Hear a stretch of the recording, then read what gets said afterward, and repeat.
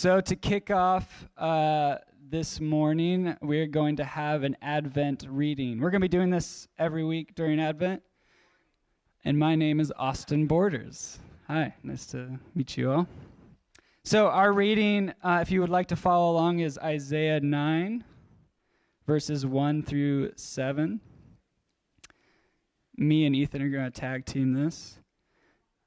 If you'd like to, you don't have to, but if you want to stand during the reading and follow along, you're totally welcome to. Otherwise, chill and just absorb it.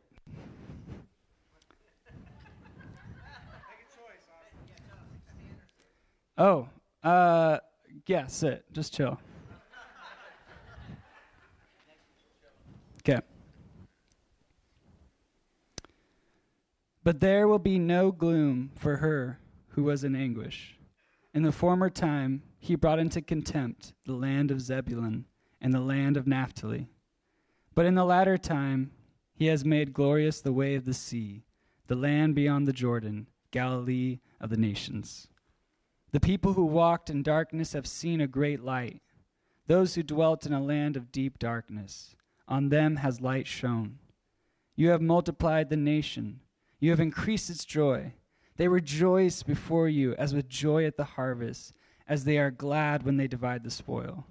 For the yoke of his burden and the staff for his shoulder, the rod of his oppressor you have broken as on the day of Midian.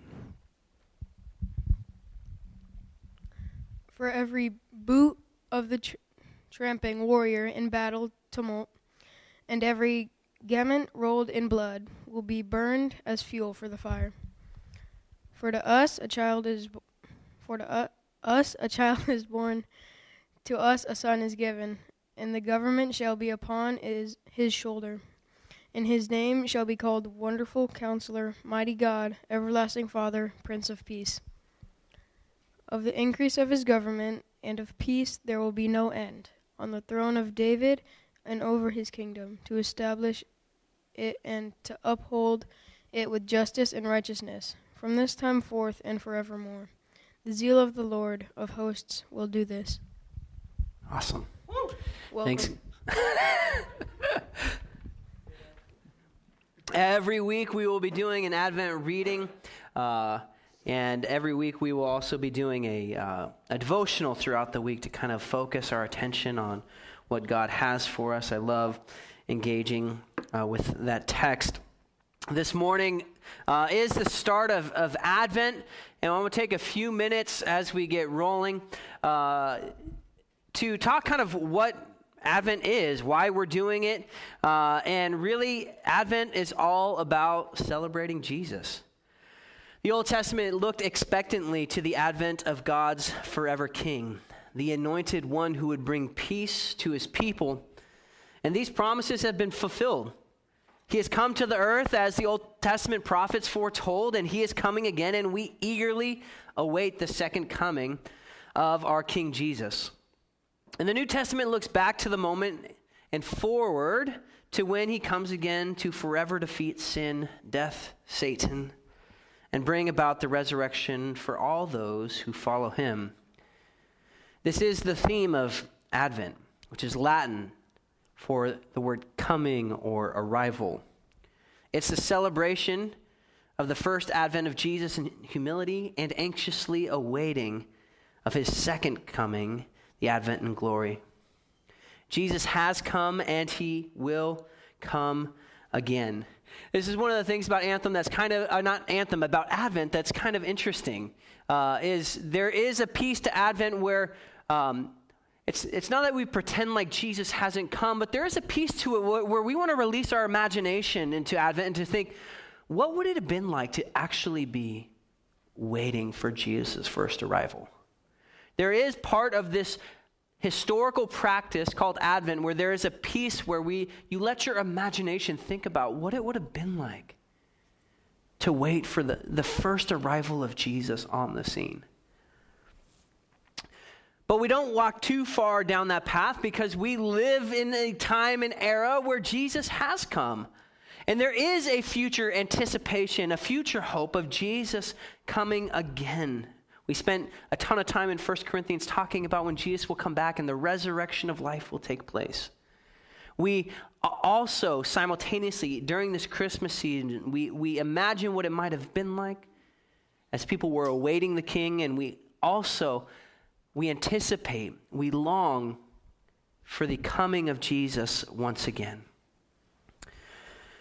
As we go through our Advent season, we're going to see that it really comes down to 3 big chunks or ideas that we're going to walk through each week. And the first chunk is to remember. We remember what God has done.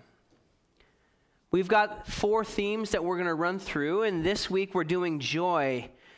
And we're going to walk through and we're going to remember the joy of the Lord. We're going to remember where joy came from. Psalm 77, 11 through 12 kind of helps give us this framework and the importance of needing to remember. It says, I will remember the deeds of the Lord. Yes, I will remember your wonders of old. I will ponder all your work and meditate on your mighty deeds. Jesus in John 15 even reminds us this is the same thing that the Holy Spirit does too. The Holy Spirit reminds us of all of the things that Jesus has taught us. But we as a people, we need regular remembering. This is why the main practice the most important practice for any Jewish person would be the declaring of the Shema out of Deuteronomy 6. They were called to recite this every single day. I believe that the Lord our God is one. This would be something that came to over and over and over again just because we're people who forget. I mean, if I asked you how many people remember what I taught on last week, many of you would be like, and you'd be wrong because Josh taught last week, not me. We're not a people who remember well. And that's one of the beautiful reasons why we have the Word of God too, that we can come back to over and over and over again. So one of the first things that we're going to do is we are going to remember each of these words or phrases, emotions that we're going to walk through with Advent. We are going to remember. The second thing we're going to do with all of them is we are also going to anticipate. We're going to look forward. We're going to look towards Jesus' second return and what will happen when that takes place. 2 Peter 3:13 says, but according to his promise, we are waiting for new heavens and a new earth in which righteousness dwells. Last week, Josh reminded us to dream about what that's going to be like, what those new heavens and new earth is going to look like. And that it's important as it creates anticipation, and longing for what's to come. And the third thing that we're going to do each week is we're going to celebrate. We're going to celebrate how this reality, how these words, how these topics, how they actually affect and change our present. So we're going to look back, we're going to remember, we are going to anticipate, we're going to look forward, and then we're going to celebrate. This is a helpful format for you to have too, just as you engage through your life. I'd really encourage you, think about putting something like this down somewhere where you will look at regularly. It's really helpful. In your life, is there a balance of remembering, anticipating, and celebrating? It's helpful. A lot of times we can get really lopsided. We can either live all in the past and like, the glory days, and we can just all look backwards. And it's like, that's neat and all. But sometimes that's not very steeped in reality. We can also do the opposite. We can look to the future and we can just clearly just keep talking about the future, and we lose a foot in reality and we become irrelevant and unable to engage with this world around us. And we can also stick right where we are, and we can become really cynical and let our circumstances dominate us. So all three by themselves can become unhealthy. We need a nice balance in there of reaching back to remember, reaching forward to anticipate and long for, and while at the same time, right where my feet are planted today, I get to celebrate in light of what's happened, what's coming, and who Jesus is. It's a helpful posture. Before we go any further, let's pray, and then we'll dive into joy for this morning. Lord, we love you. We thank you for what you have in store for us. God, we are just so thankful that we have the opportunity every year actually to stop, to have these 4 weeks where we anticipate where we remember, and where we celebrate. And Lord, as we look at joy this morning, we ask first that you would soften our hearts this morning to receive what you have for us. We want to present ourselves to you, which is our spiritual act of worship, and we say, God, would you teach us this morning through your word and through your servants?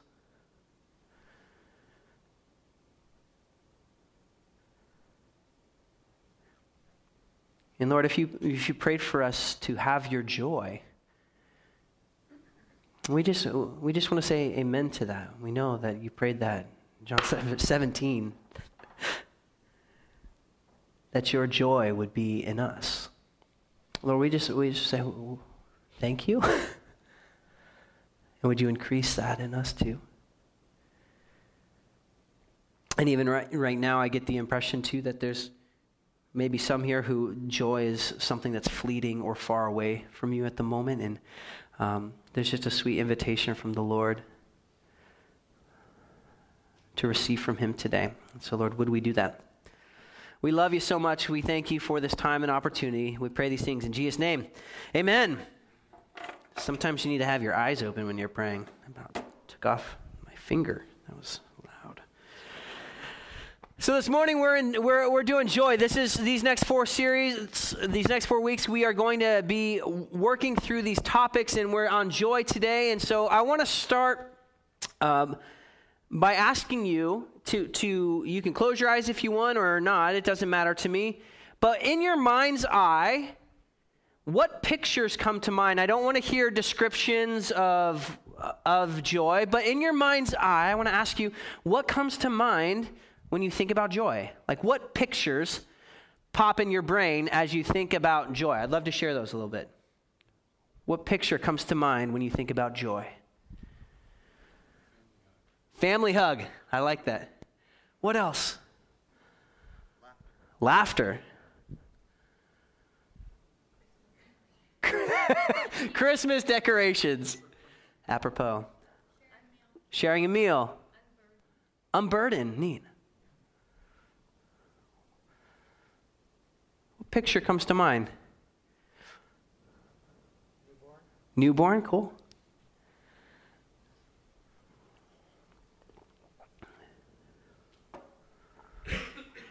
Anything else? Huh? Sharing Jesus. Nice.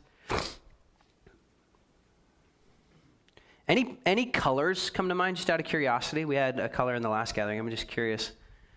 There was a color. When you think of joy, any color stand out to you? That's funny. That was what was said last gathering. Joy and yellow for a handful of people. Interesting. Love that. Anything else any other images come to mind when you think of joy? Okay. That's good. Kids play? Nobody said work. No? Yeah. Josh, we need you back for another message. That's good. I want to kind of circle around these because I don't know about you guys. Can joy just seem like this really ambiguous blob? Sometime that's out there of like, it's just like a nebulous thing every now and again. And like, what is joy? And so now with words, maybe when you hear the word joy, what's a word or a synonym that comes to mind when you think about joy? Contentment. Ethan. Happiness. Peace. Freedom. Excitement. Nice. Present.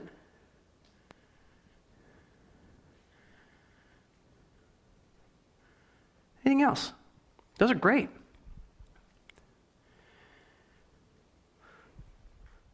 I think it's helpful because when we talk about joy actually it's a pretty wide idea and emotion. And sometimes it's important to both become familiar with and begin to differentiate what isn't joy. So maybe the next one I will hear, when you hear joy, what's the opposite of joy? Sorrow. Despair. Fear. Pain. It's good. Anything else? Anxiety.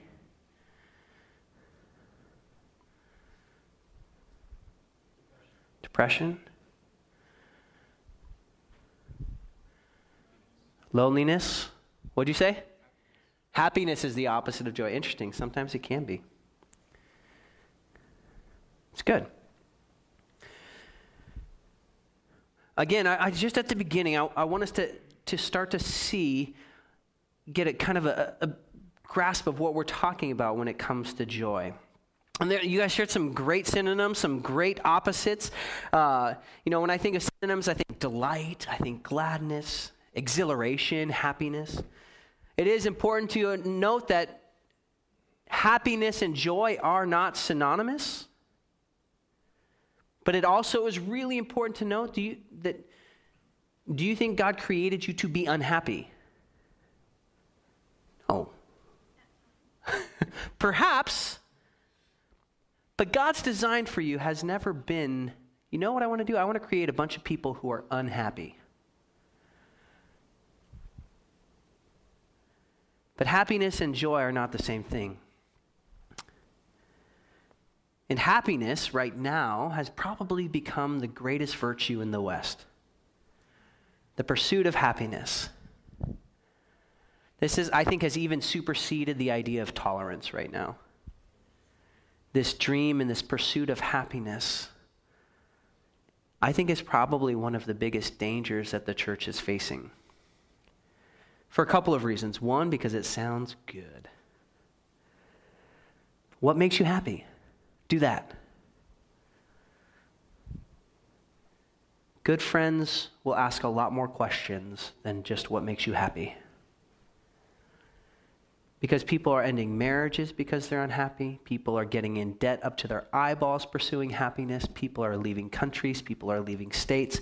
People are going through lots of stretches, doing lots of different things in the pursuit of happiness, when happiness isn't necessarily what's promised to us, and yet joy is.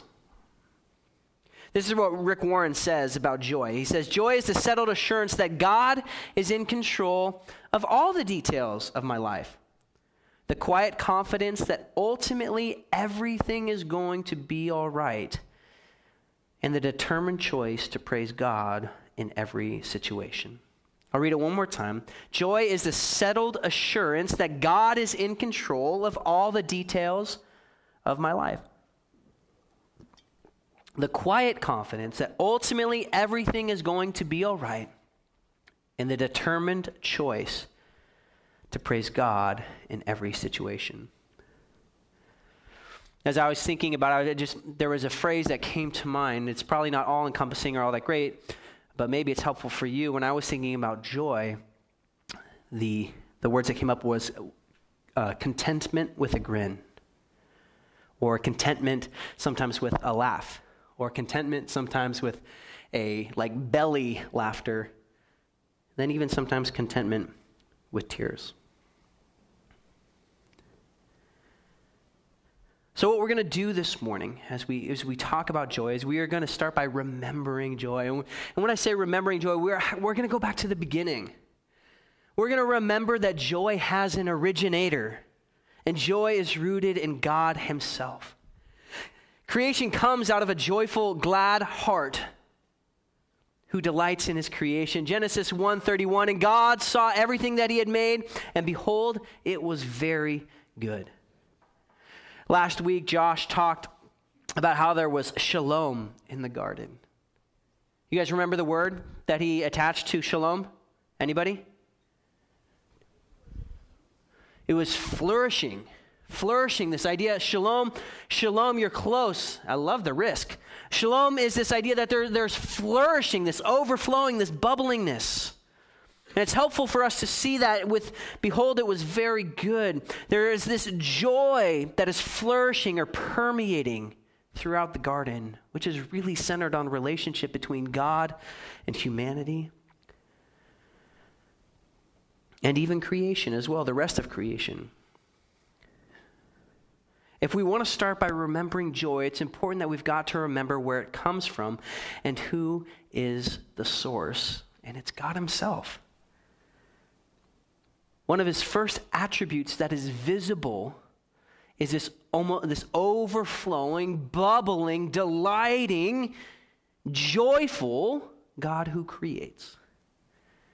And yet many of us, when we first think of God, we think of vengeance, somebody to be afraid of, somebody who is angry.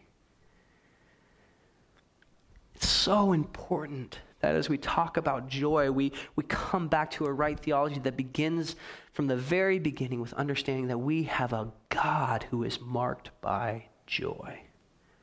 He's creative, and his joy fills everything that he's made. He's implanted his joy into creation. I want to look at Psalm 65. We're going to read the whole thing together. I think it's really beautiful, and it's really neat to me to see how God has made this world in such a way that it is to reflect who he is and to share his attributes and his qualities. Psalm 65, it says, Praise is due to you, O God in Zion. And to you shall vows be performed, O you who hear prayer. To you shall all flesh come. When iniquities prevail me, you atone for our transgressions. Blessed is the one you choose and bring near to dwell in your courts. We shall be satisfied with the goodness of your house, the holiness of your temple. By awesome deeds you answer us with righteousness, O God of our salvation. The hope of all the ends of the earth and of the farthest seas, and the one by his strength established the mountains, being girded with might, who stills the roaring of the seas, the roaring of their waves, the tumult of the peoples, so that those who dwell at the ends of the earth are in awe at your signs. Look at this. You make the going out of the morning and the evening to shout for joy. You visit the earth and water it. You greatly enrich it. The river of God is full of water. You provide their grain, for so you have prepared it. Your water, it furrows abundantly, settling its ridges, softening it with showers, and blessing its growth. You crown the year with your bounty. Your wagon tracks overflow with abundance. The pastures of the wilderness overflow. The hills gird themselves with joy. The meadow clothes themselves with flocks. The valley decks they themselves with grain. They shout and sing together for joy.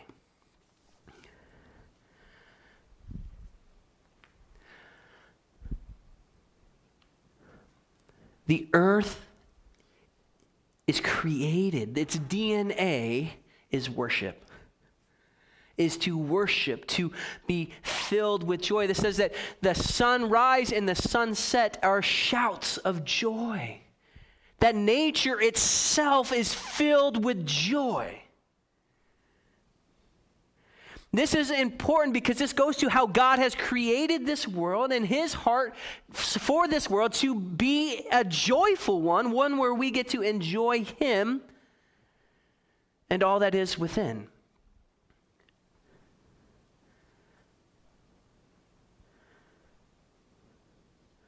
God created the world and the rhythms of this world, even the sunrise and the sunset, to shout for joy.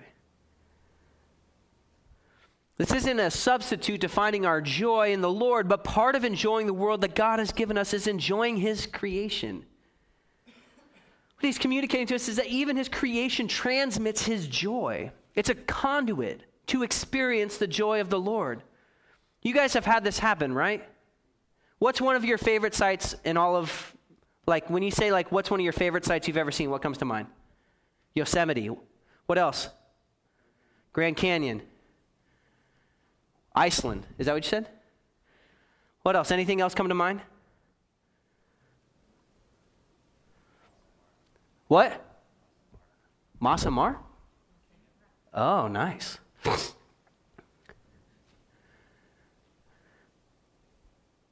And as you're looking at these things, what generally is coming over you? Pride, arrogance? I guess the creation of the selfie has really helped that. Hold on, let me get this great view with me in it. What's going to make this picture better? Me. Yeah, right. There's a lot of sick truth to that. Generally, as we're out looking over the Grand Canyon, or when we see this amazing view, or when you're driving through Mojave and all of a sudden you look up, you should be watching the road as you're driving, but you're like, there's so many stars and there's nobody on the road. And there's something in you that's just like, whoa. Or when you're sitting next to the beach, I was over off of Magoo Rock this week, and I was just watching while there was kind of the storm that was coming in and the waves that were just moving back and forth, and there was this like there was this awe, this peace, this is huge. And the seas and the mountains and the stars, Psalm 19 tells us they declare the glory of God. They don't just declare the glory of God, they are a means which you get to experience the joy of the Lord. That's a beautiful thing. And so many of us, we take that for granted. Or we start worshiping the creation rather than the source. You guys all have a friend who's like, oh man, I went to my church today. It's the ocean. It's pretty stellar. Sorry, I'm not a good surfer, bro. But this has a temptation to happen too. We can actually worship the created rather than worshiping the creator. And what I'm trying to do as we look at joy is we have a source. The source of joy is Yahweh. It is God. And through his creation, through his design, he has created the earth in a way to shout for joy, to even be a place to experience the joy of the Lord. But there's a massive problem with joy, and that massive problem with joy is sin. Sin entered the world. There too came sin and death, and a broken relationship with God. That's what makes moments like this morning or Christmas or Advent so powerful. Because we get to come together and we get to declare together, joy to the world, the Lord has come. Let earth receive her King. Luke 2:10 says this, fear not, for behold, I bring you good news of great joy that will be for all the people. Who is the good news? Sunday school answer? Jesus. And what does he bring? Great joy. Great joy. God cares about us experiencing joy so much that not only did he create us back in the beginning with the garden, not only did he give us creation and nature to sing and proclaim the glories and the wonders,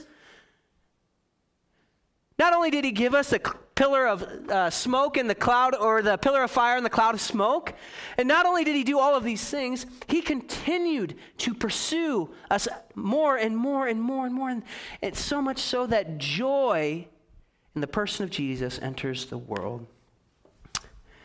He will bring great joy. Who is that great joy for? All men, all people. How is it that Jesus gets to bring great joy?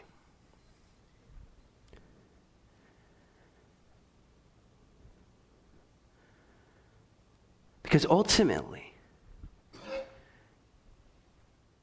that amazing sunset can't heal my relationship with Jesus. That amazing sunrise can't heal the sin that exists in my heart.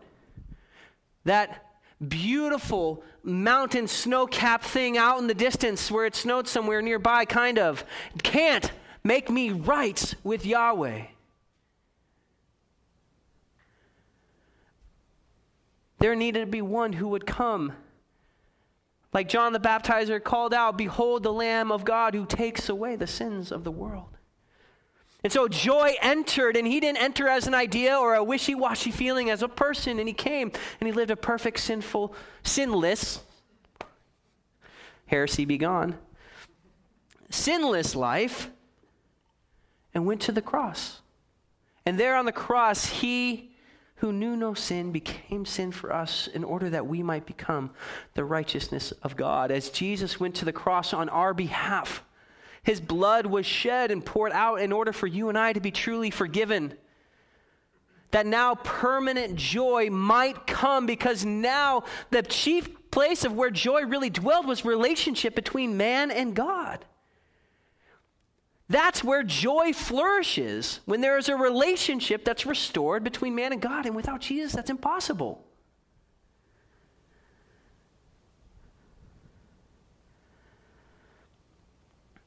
Through Jesus, the problem that plagues all humanity, the problem of death and our broken relationship with God, may now be remedied. This is where biblical joy is rooted. That no matter what may come, God has been faithful over and over again, and chiefly in the person of Jesus, that I can trust him despite my circumstance. I can look back and I can remember, oh God, you've been faithful, and there's been joy throughout the ages. And I can look forward and I can see, oh my goodness, there will be even greater joy to come. That no matter what my current circumstance might be, whether it's horrific or whether it's wonderful, I can choose joy here and now because of Jesus. So we have this pattern. So joy, it comes from God. It's originated from God. It's disseminated into creation, and creation declares the glory and the beauty and the wonder and the joy of God. It becomes chiefly expressed through Jesus, through his life, death, and resurrection. Now, any who believe in him through faith, they now have a joy of the Lord. But you know what? God loves us so much, he doesn't just leave it there. He doesn't just say, hey, let's just look back 2,000 years ago. He goes even beyond that. So if joy is evident in God at creation through Jesus, anybody want to take a guess where joy becomes evident primarily next? Holy Spirit. Good. This is the Trinity. Because God is, this is the beauty about theology. This is true about who God is. So if God is a God of joy, look, we've got this, we can follow this path. The joy has come from creation. It's chiefly been embodied visibly through Jesus, and then through the indwelling of the Spirit. The Holy Spirit, as you look at this, is almost a synonym. Joy and the Holy Spirit are seen multiple times together. 1 Thessalonians 1:6, and you became imitators of us and of the Lord, for you received the word in much affliction with the joy of the Holy Spirit. Acts 13:52, and the disciples were filled with joy and with the Holy Spirit. Romans 14:17, for the kingdom of God is not a matter of eating and drinking, but of righteousness and peace and joy in the Holy Spirit. Galatians 5, and the fruit of the Spirit is love and joy. This is the fruit of the Spirit. This is from the Spirit. I love this. God's love for you and God's desire for you to engage with the joy of the Lord is so consistent, and it is so persistent that he not only does it through creation that we can reveal through, and then chiefly through Jesus, and now it's being disseminated through the Holy Spirit, through anybody who believes the Spirit now dwells in us. Joy now permanently becomes available to all followers of Jesus through the indwelling power of the Holy Spirit. That's pretty good news, isn't it? And isn't it great that God is consistent? Man, I love that.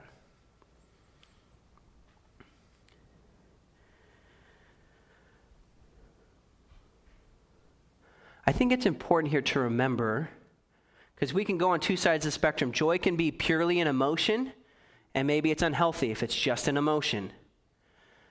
And joy can be a choice. But if joy is just a choice, and not also an emotion, we're going to be missing out on what joy is. And again, this is where we have to grab these two together and say joy it's kind of like love, right? It's a choice and it's an emotion. If joy is never affecting the core of your being, we are not tapping into what God has available to us. But if you're constantly making decisions by what makes you happy, you are going to be tired, depressed, frustrated, and angry.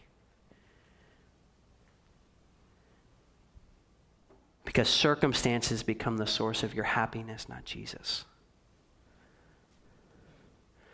Romans 15:13 says, "May the God of hope fill you with all joy and peace in believing, so that by the power of the Holy Spirit you may abound in hope." May the God of hope fill you with all joy and peace in believing, so that by the power of the Holy Spirit you may abound in hope. Here Paul reminds us how joy comes, and it's through believing.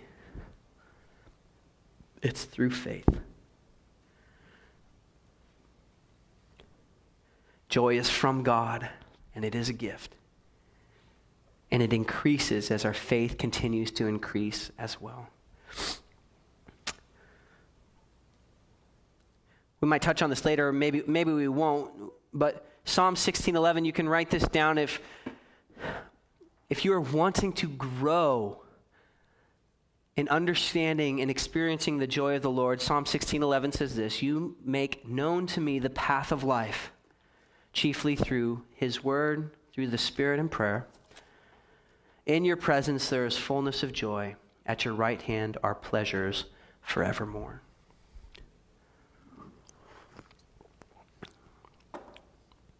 If you want to increase in experiencing the joy of the Lord, the invitation from him today is spend time with him.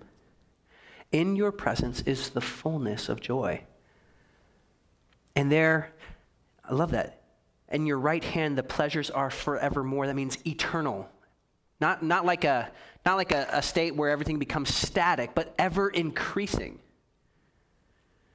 This takes us to the next spot, which is good, which is anticipate joy. What does it look like for us to anticipate Jesus' return so that joy might be more realized? Because the idea with joy, and this is where I have a problem with most of our beliefs or our views of heaven or what's coming next, is most of the time when we think about eternal, for some reason our default is also to think static. Our default is to think just perfect. Well, if everything's perfect, then everything's the same. It's not that there won't be perfection, but sameness is not what's coming. Even this idea of joy, think about it like a bullet point with the line with the arrow at the end. This is a forever growing point. This is like joy is not going to regress. Joy is going to ever increase. And once the resurrection happens, it's not like, boom, static, now we just have all joy.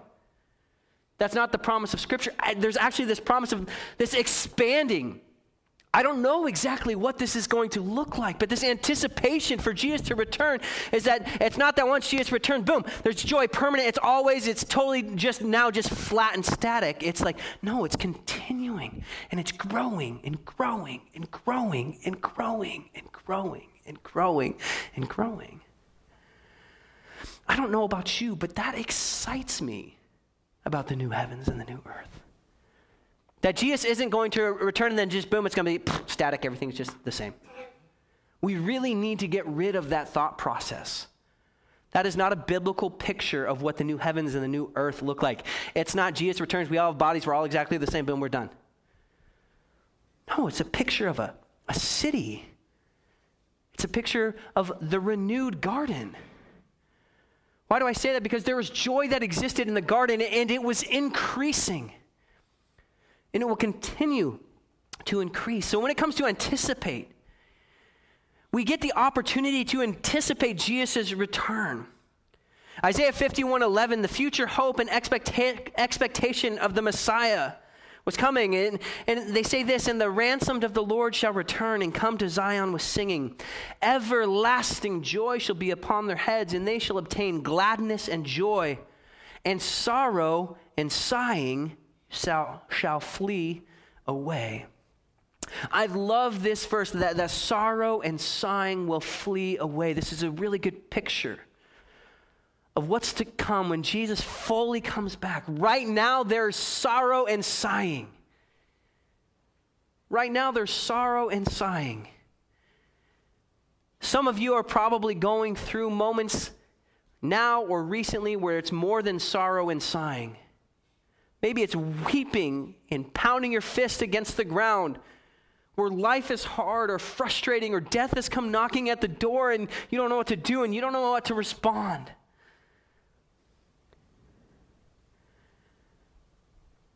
And this anticipation of the future is so important because we have to know that everlasting joy shall be upon their heads. It's what's to come. Or Revelation 21:4, he will wipe away every tear from their eyes, and death shall be no more.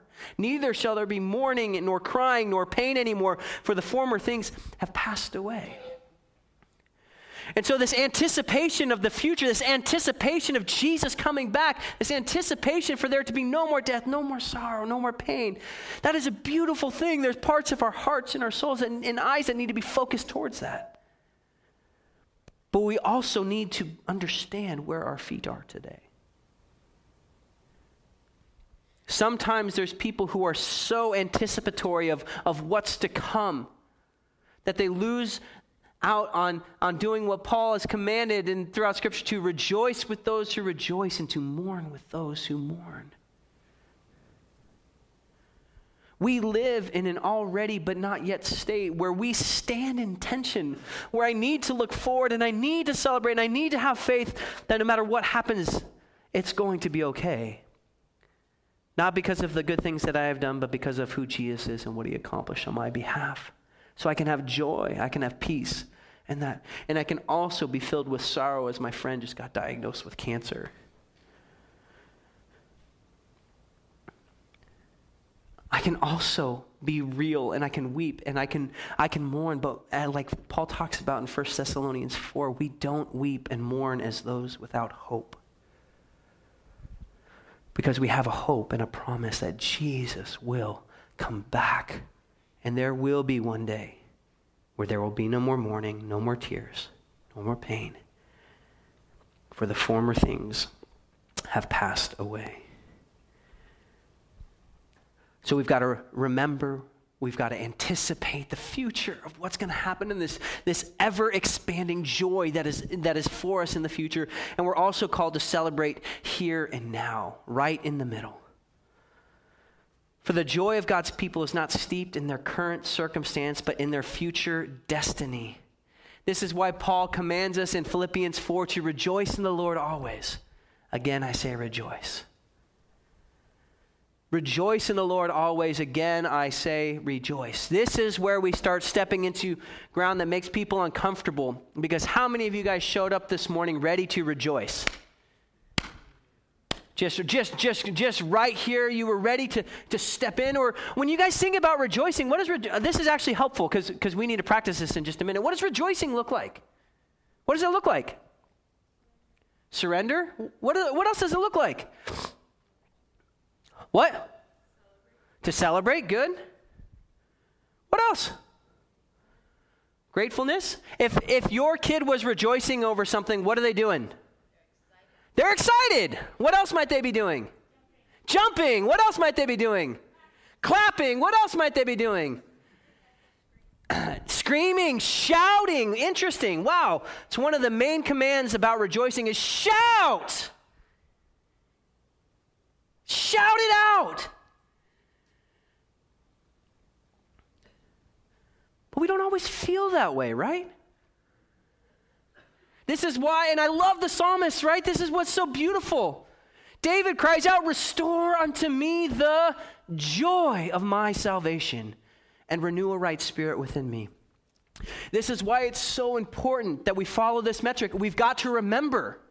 If we don't remember what it was like when that salvation first came, what joy are we talking about?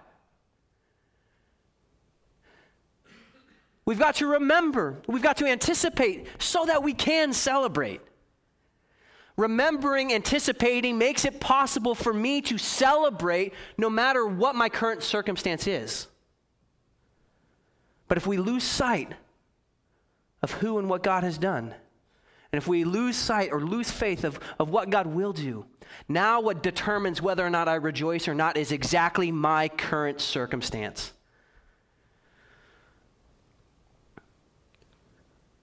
And I hope I'm not the only one here, but there is a lot of times when my current circumstance in the morning, if my kids have not slept very well, I would like to do something else other than change somebody, or if I'm to be honest, I mean, Keely's the one who really, they go to her side. I sleep like a log, so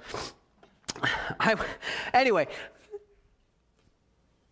sometimes we need to make the choice to rejoice. Sometimes you're not going to feel like it. But there are times when we need to take charge of our soul and say, rejoice.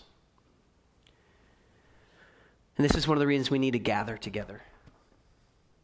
Because we need to come together and we need to sing. You guys see, the chairs are curved more. They're curved more on purpose. This isn't a performance.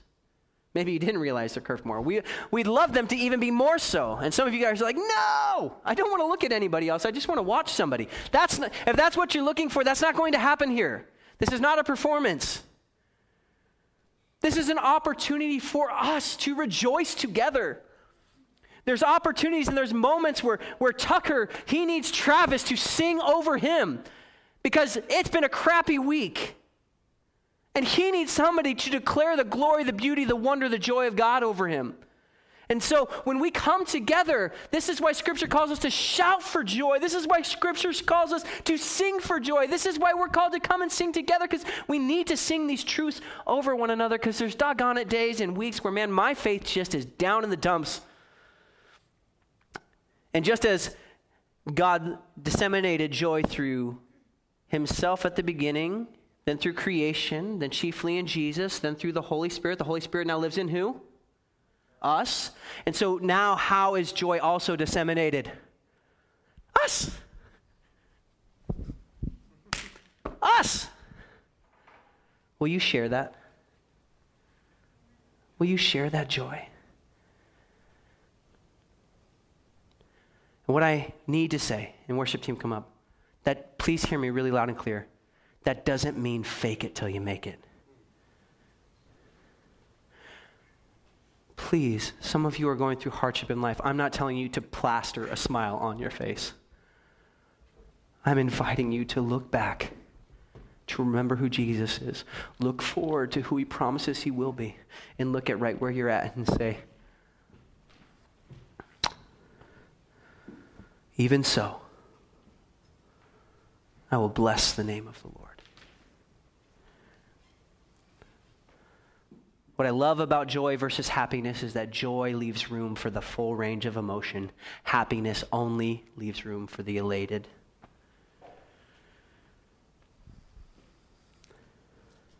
So this morning we're going to respond. We're going to respond. We're going to start by corporately. We're going to sing together. We're going to sing. And I invite you, Psalm 20 verse 5 says, shout for joy over your salvation. If there's nothing else that we can find joy in right now, Lord willing, if you are a follower of Jesus, you can still shout for joy because he has forgiven you. That song that we sung, how marvelous, how wonderful.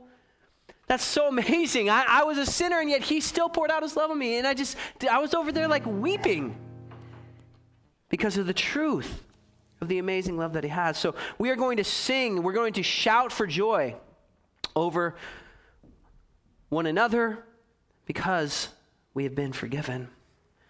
And then the other thing that we're going to do is we are going to take communion. Communion is the place weekly where we remember, where we look forward, and where we celebrate. Communion is not a trite thing. You can take it during our response time. You can take it after the second song. You can take it whenever you would like. But I invite you to take it with people this morning, remembering who he was. Jesus said on the night that he was betrayed, take this up. Remember that this is his body which was given for you and I, and his blood which was shed. Take it in remembrance of him.